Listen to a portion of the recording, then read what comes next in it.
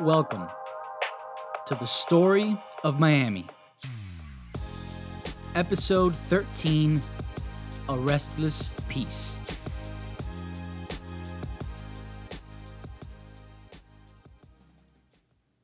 In 1803, just 20 years after the American Revolution, the United States completed the Louisiana Purchase, acquiring from the Kingdom of France nearly 1 million square miles of land beyond the Mississippi, and doubling the size of the nation in an instant. Most of this land remained entirely uncharted, and the young nation knew not what it had gained. But 3 years later, the intrepid explorers Lewis and Clark returned from their epic expedition and confirmed that indeed, a beautiful country lay before the people, pristine and fertile, and populated by no one but the countless native tribes. Thus began the period of American expansion, and the inexorable outward push of the dominion of the states. The acquisition of Oregon country from the British was inked in 1818, and then of Florida from the Spanish in the following year. The annexation of the Republic of Texas in 1845 ignited the Mexican-American War, a bloody conflict which culminated in 1848 with the capitulation of the entire territory of Alta California, and completed the assembly of the vast coast-to-coast domain which we know today as the Lower 48. As the U.S. built up its strength over the first decades of the 19th century, winning conquest after conquest, it seemed that this society had been blessed from above. These were the earliest days of the first industrial revolution, when remarkable contraptions like the railroad and the steamship were connecting the ports and cities of the states and driving trade and economic growth at an unprecedented pace. The invention of the cotton gin had transformed the plantations of the southern states into a colossally profitable enterprise, powered by vast armies of enslaved people. And wherever the white man went, Native American populations seemed to melt in the face of superior technology and systems of law and governance. It seemed indisputable to Americans that the American civilization was the greatest in all the land. Compelled by a belief in the natural superiority of this society and the tantalizing vision of an entire continent remade in its image, these successes were seen as the nation's manifest destiny. The United States of America was God's gift to Earth, and the Earth was God's gift to America. And so, by the thousands upon thousands, the people headed west. By 1840, their calloused hands had arduously carved out the Oregon Trail to the Pacific Northwest. By 1846, the Mormon Trail had reached the Great Salt Lake, and by 1847, the California Trail was carrying families by the wagon load to Northern California, where they bestowed their benevolent enlightenment upon all they met, from the Chinook to the Chumash. In the Oklahoma reservations, the Native American tribes who had only just been resettled there suddenly found themselves once again overtaken, surrounded by farmers, ranchers, and prospectors. When gold was struck in California in 1848, triggering the California Gold Rush, the stream of migrants turned into a torrent. And by 1860, the fantastic tales of the Wild West were everywhere. As the distant drumbeat of progress and expansion grew steadily more strident, its reverberations echoed down into the deep recess of the Florida Peninsula with rising intensity. Though it sat at the crossroads of the Americas, surrounded by diverse forces, South Florida was United States territory, and its destiny was being pulled along with the rest of the nation. Indeed, it was the philosophy of manifest destiny that had fueled the Seminole Wars, as the government, so successful in settling and cultivating the new valleys and plains beyond the Appalachians, remained determined to bring order to the confounding Florida landscape. The Second Seminole War had ended with the Seminoles in Florida a mere shadow of their former selves. After hostilities came to an end, the few who remained in the territory stayed mostly to themselves in their reservation, in the Everglades and the southwestern swamps of Big Cypress, where they sought to minimize their contact with white settlers as much as possible. For the U.S.'s part, enthusiasm for further military action was thoroughly exhausted, and troops were withdrawn from the territory save for a couple of small garrisons in the north. On the Miami River, Fort Dallas was once again abandoned, and an anxious calm settled over the land. While elsewhere, the nation strove resolutely towards the future, the Seminole conflict had left Florida lagging far behind, both in terms of population and economic development. To move things along, the U.S. adopted a new tactic. The idea was to hand out hundreds of square miles of free land to settlers, attracting a steady stream of pioneers who would quickly outnumber the remaining Seminoles. Once settled, they would defend their lands against any further incursion, without the need for military involvement. At least, that was the theory. The plan was enshrined in the Armed Occupation Act, passed by Congress in 1842, which provided for any adult male or head of household to be granted up to 160 acres of Florida land free of charge. In lieu of payment, settlers needed only to demonstrate their commitment to the land by building a home and occupying it for at least 5 years.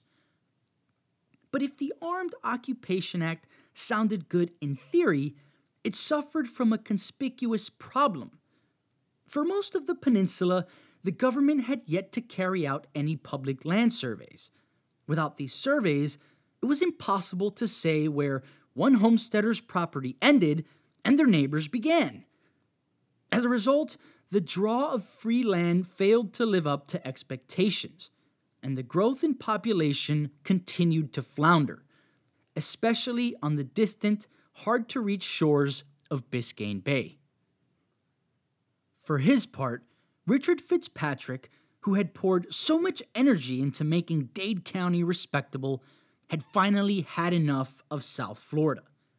The military occupation of his land at the mouth of the Miami River had ruined his dignified southern plantation, a loss for which he did not neglect to sue the government. He turned his sights elsewhere, moving first to Texas and eventually to California in pursuit of gold, and sold his Biscayne Bay land holdings to his nephew, William English. English took very much after his uncle. He was also a slave owner from the Plantation Society of Charleston and had also spent many years in Key West and Indian Key prior to the war. Also, like Fitzpatrick, he saw great potential in the picturesque landscape of Biscayne country. Upon coming into possession of his uncle's rundown plantation, English immediately set about renovating it and planting new crops of sugar, coffee, and tropical fruits. Conspicuously, he also began construction on 2 large stone buildings, a 2-story house to serve as his manor home, and a 17-foot by 95-foot long building, which was to house the roughly 100 slaves who lived and worked on his property. Besides the Cape Florida Lighthouse, these 2 stone buildings were by far the most ambitious construction projects yet undertaken in the area. English also made an effort to develop an actual town. On the south bank of the river, he had a few streets platted and parceled off, and began advertising lots for sale in what he called the Village of Miami. A handful of surviving deeds have been uncovered, indicating he sold at least a couple parcels on so-called Porpoise Street, on the condition that the buyer construct a sturdy wooden house. In the surrounding area, the population had dropped dramatically during the war, but now pioneers slowly trickled back in. A few even managed to prove up their claims under the Armed Occupation Act, but most did not make the effort, instead choosing to settle as squatters until a survey could be completed. Throughout the 1840s, there were perhaps 100 or 200 people living in the entire area that now encompasses Miami-Dade, Broward, and Palm Beach counties. And in a region that today is home to millions, these pioneers had nothing if not space. They lived scattered along the shoreline, on the banks of the creeks and rivers, and occasionally deep in the backwoods, where they may not have encountered another living soul except for panthers or rattlesnakes for days or weeks at a time. The stories of many of these hardy men and women are lost forever, but others, particularly those active in local governance and business, have left a trail from which we can learn a great deal. These include names like Temple Pent, perhaps the oldest resident in the area, who had come to Biscayne Bay back when it was still Spanish territory. He had stuck it out through the Seminole Wars, and his two sons, Ned and John Pent, would become prominent members of the frontier towns that came later.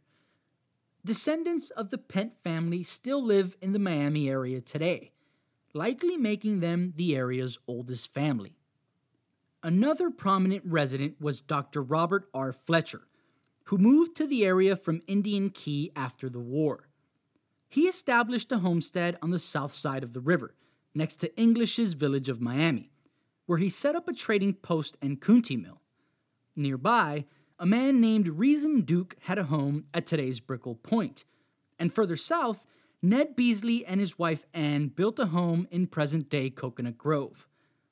Our old friend John DeBose, keeper of the first lighthouse, also returned to the bay and settled down with his family near today's Gables Estates, in the vast swath of South Dade that was known back then as the hunting grounds. Several of these men represented Dade County in Tallahassee during the 1840s. William English, Temple Pent, and Dr. Fletcher were all territorial legislators. In that capacity, they achieved some significant milestones. The first came in 1844, when the seat of Dade County was moved to the, quote, Miami River, where it empties into Biscayne Bay. Until that time, the county seat was still down at Indian Key, even though that island had lain abandoned since being sacked by the Seminoles 4 years earlier. In the interim, Dade County had been completely ungoverned, but now Dr. Fletcher took up the role of clerk of the county court, keeping the county's records of legal proceedings, and his home on the Miami River became the county courthouse. The next big step came the following year, when Florida was admitted into the Union, becoming the 27th state. Dr. Fletcher had helped draft the state's first constitution. When it was ratified in 1845, Florida took its seat in the halls of Washington, gaining representation in Congress and full sovereignty over its own affairs, to establish laws, taxation, elections, and so forth as it saw fit. Even more signs of life returned to Biscayne Bay in 1846, when the burnt-out husk of the Cape Florida Lighthouse, which had been left in ruins since its dramatic and fiery destruction by Seminoles 10 years prior, was rebuilt and relit. The new tower was constructed largely out of the bricks of the old, though some new ones had to be shipped in from Massachusetts. With the tower once again ready to shine, the role of lighthouse keeper was taken up by Reason Duke.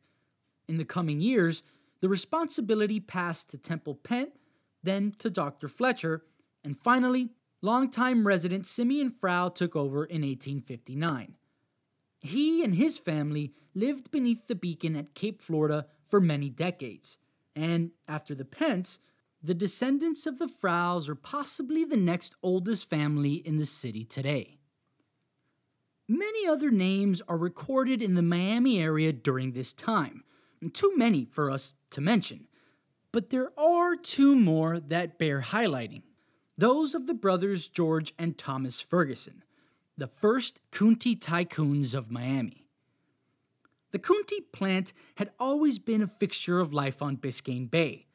The tough little cycad, which looks like a bunch of palm fronds sticking out of the ground, grew everywhere, and the method of its preparation had been passed down from the Tequesta themselves. It's one of those things that makes you go, how in the world did they figure that one out? See, the plant is deadly poisonous when eaten raw.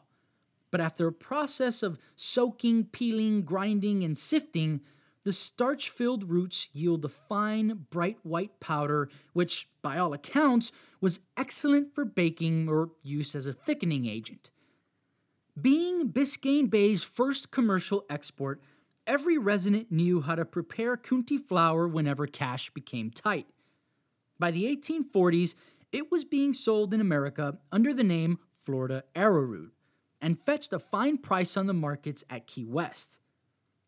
But until the end of the Second Seminole War, Kunti preparation was done mostly on a subsistence basis. It was George and Thomas Ferguson who took things to the next level.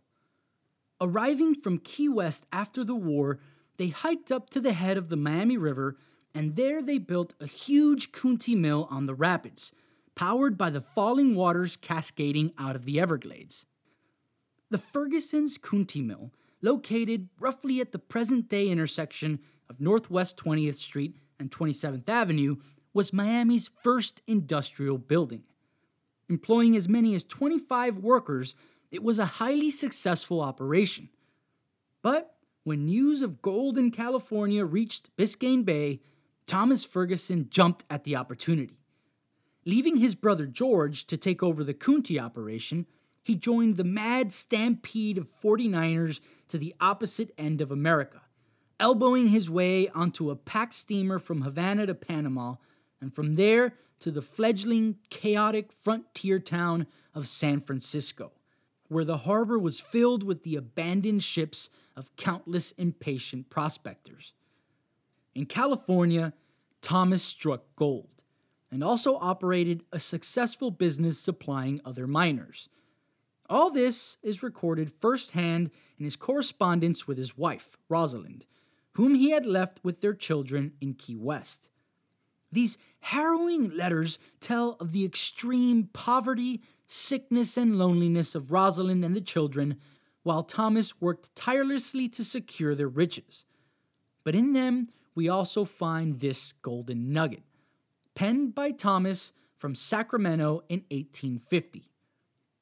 I received a letter from George by the last mail. He seems to be in high hopes of his success in the Kunti business. I hope he may realize all his anticipations, but give me the digging of the root of all evil, not Kunti roots. As it happens, both brothers would do quite well for themselves. That year, George Ferguson sold 300,000 pounds of Kunti starch, and sales of Ferguson's Florida Arrowroot netted him a profit of $24,000, equivalent, by some measures, to more than $1 million today. Thomas would soon return from California a very rich man, and the Fergusons lived out the rest of their days as prominent members of Key West's upper class. And in case you're wondering, yes, Miami has been exporting fine white powder for hundreds of years. But what has happened to this industry today? The answer lies in the economics of Kunti cultivation. The plant grows extremely slowly, taking many years to mature, only to be destroyed during harvesting. It is thus extremely costly to cultivate. The cost was not a factor when Dade County was covered with an abundant natural supply, but in the early 1900s, industrial-scale Kunti production nearly wiped the plant out, and with it, we might add, the beautiful Atala butterfly to which it plays host. After that, the Kunti business collapsed. Although Kunti plants are now popular as landscaping features, and the butterfly has made a comeback, the cooking industry has long since turned to more economical sources, such as wheat flour, for its mass-produced baking needs. As time went on, the signs of order and civilized society slowly mounted, and the restless settlers of Biscayne Bay began to dream that perhaps, finally, real prosperity was just around the corner. For many years, they had lived peacefully alongside the Seminoles, who only emerged from their watery sanctuary to trade at the many Indian trading posts set up by whites. The looming fear of Seminole attacks had little by little begun to subside, but a nervous distrust and skepticism still percolated in the minds of many, who subscribed wholeheartedly to the narrow-minded theory that the Indians were a savage and inferior race. Thus, in 1849, when a rogue band of young Seminoles far off the reservation carried out a pair of brazen attacks in central Florida, killing 3 settlers and injuring several more, the news spread like wildfire, and once again, Florida was gripped by panic. In no time, exaggerations and false rumors ran rampant, with claims of additional attacks and the start of a new offensive. The fear unleashed by these rumors brought an immediate halt to developments up and down the peninsula. The Seminoles may be lurking in the brush this very moment, the people thought, watching us with covetous eyes. The terror of natives pouring out of the Everglades to scalp their families overcame the settlers, and in droves they fled, abandoning their homesteads. Taken by surprise by the sudden crisis in Florida, the army scrambled to send 1,400 troops into the state to quell the situation. Abandoned forts from the Second Seminole War were reoccupied, including Fort Myers and Fort Pierce. A small detachment was even sent to Fort Dallas, where William English, like his uncle, suddenly found his plantation occupied. But as better intelligence came in, it became clear that there had only been 2 attacks, carried out by no more than 5 Seminole delinquents. Seminole leaders were taking great pains to disavow the attacks. Holata Miko, known to the whites as Billy Bowlegs, and Abiaka, known as Sam Jones, bent over backwards to preserve the peace, capturing 4 of the 5 perpetrators themselves and delivering them directly to the hands of U.S. authorities for justice. The scare, it was apparent, was a false alarm. There was no war. The troops were removed from English's plantation after a year of boredom and drunkenness. But the damage had been done. The attention of the United States had been snapped back to Florida and the reality of the ongoing Seminole problem. The Armed Occupation Act was not working. The settlers were too few and far between to be able to coordinate their own defense. Many were not, in fact, armed with even a rifle. Of those who had abandoned their homesteads, many never returned, and of those who did, many found their land claims under the act stymied by their period of absence. Residents began to petition vehemently for the project of forceful Seminole removal to be completed. An article published in St. Augustine in August 1850 read, "We can expect nothing from a federal government committed to peaceful removal and only to our state legislature. Florida Indians should be outlawed and reward of $1,000, an enormous sum at the time, for man dead or alive and $500 for live woman and child. Thus, people could still hunt them." George Ferguson also petitioned the government to remove the Seminoles, which he called a standing evil and obstacle to all settlement and improvement. If it wasn't for them, he wrote, South Florida would soon become what nature has so evidently designed upon other genial climates: fresh, pure streams, rich hammocks, and numerous spontaneous products. Others saw things differently, fearing the price all would pay for yet another war. A letter published in the Florida News attributed to an old settler read, "Why don't we let Indians stay? They have not hurt growth of state. A few stock minders along the frontier are the only ones who would benefit. Sam Jones is 90 years old and too old to travel. Let's settle rich sugar, cotton, and tobacco lands. War would lead us into great debt." War, indeed, was something the United States hoped desperately to avoid in Florida. But it was clear that doing nothing was not an option. The government began a campaign to turn up the pressure on the Seminoles once more, starting with a gradual military buildup as a show of force. With the clouds of conflict returning to South Florida, William English, like his uncle, turned his attentions elsewhere. Likely inspired by the enormous success of Thomas Ferguson, who had just returned, he took off to California in search of gold.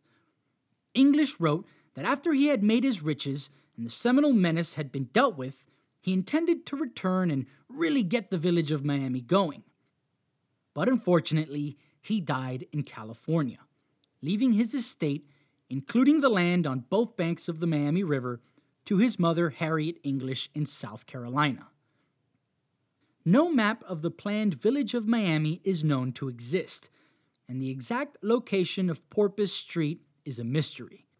But it is safe to assume it lies somewhere beneath the towering condominiums of Brickell on the banks of the river.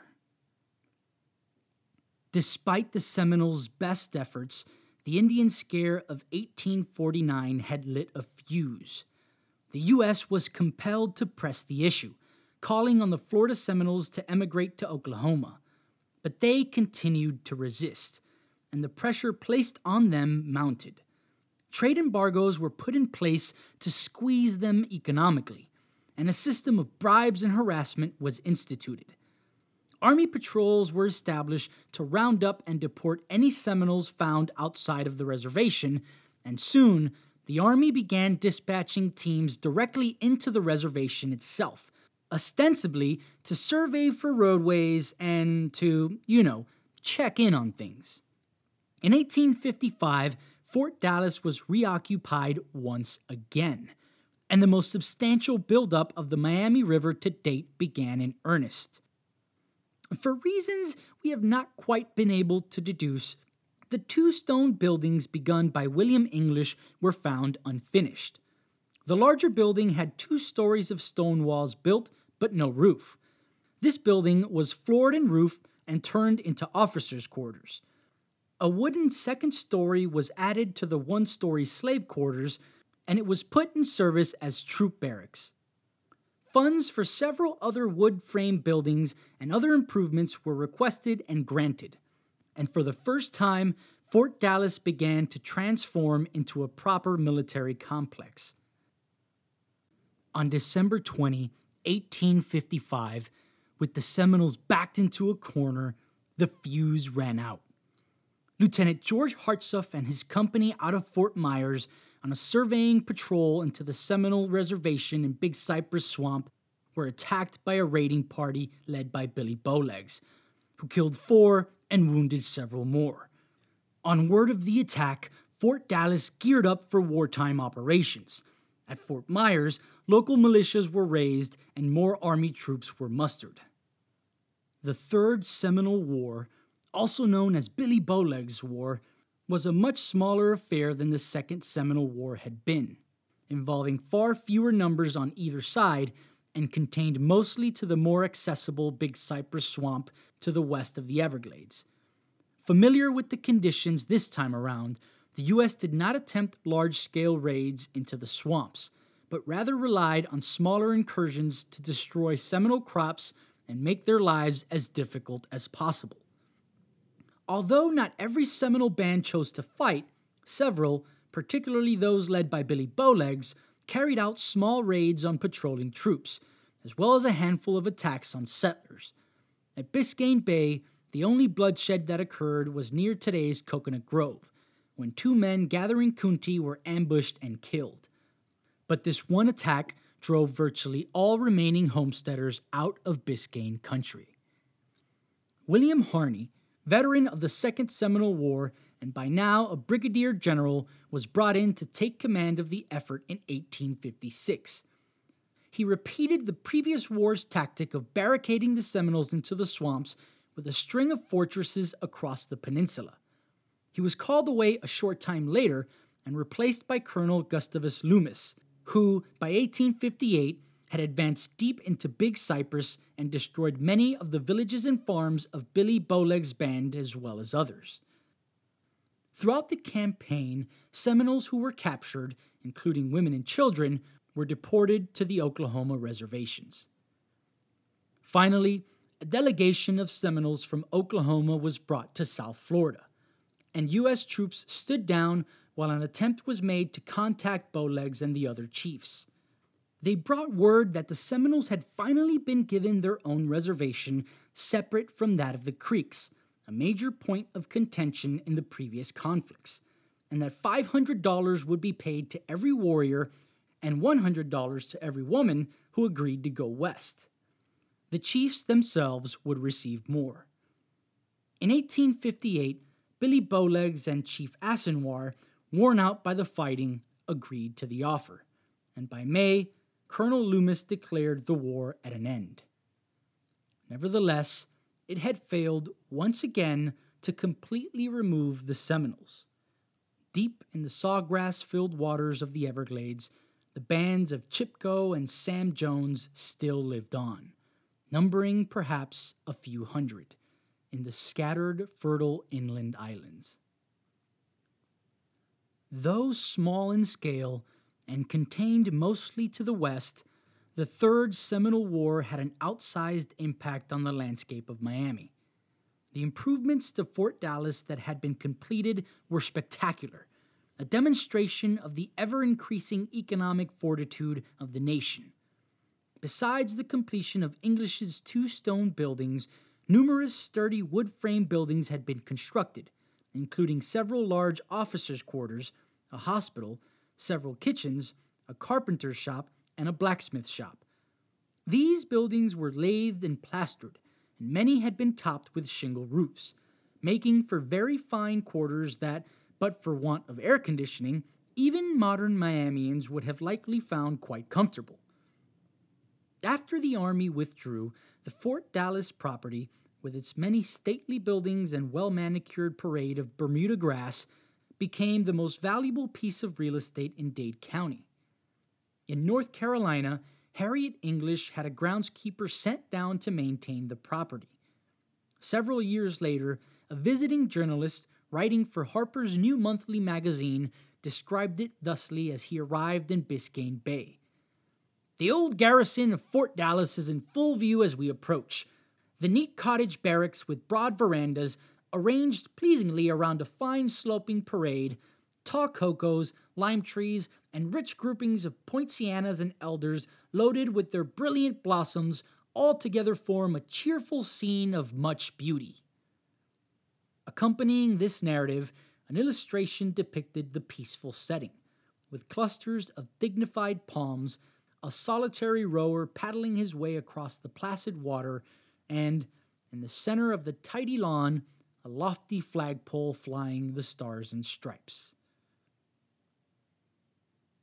The 2 decades from 1840 to 1860 were a complicated time of conflicting forces, as the momentum of American progress competed with the ongoing theme of conflict and isolation that continued to stymie Biscayne Bay.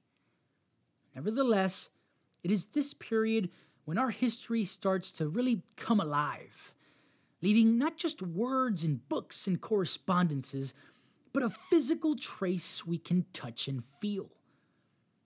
Though the wooden buildings of Fort Dallas are unfortunately no longer with us, the stone longhouse, begun by William English, still stands and can be visited at Loomis Park on the Miami River. Under threat from developers, it was moved here from its original site in 1925. It is the oldest building in Miami-Dade County, and in coming episodes, we will see this venerated edifice become a fixture of the community, a constant presence, and a centerpiece of much of the activity that is to come. The oldest building still in its original location followed only a few years later, the rebuilt Cape Florida Lighthouse. The last modification to this structure took place in 1855, when it was raised to its present height of 95 feet. A living piece of history, you can visit and tour this building today at Bilbag State Park. Finally, it is during these years that we find the very earliest photographs beginning to appear. The oldest photo we've come across with ties to South Florida depicts the bearded face of an elderly George Ferguson. In the years that followed, the photographic record of South Florida rapidly went on to bring the people and landscape into sharp relief, revealing to our urban eyes a natural wonderland covered in hammocks and pine and the tranquil waters of Biscayne Bay, at once foreign and yet familiar.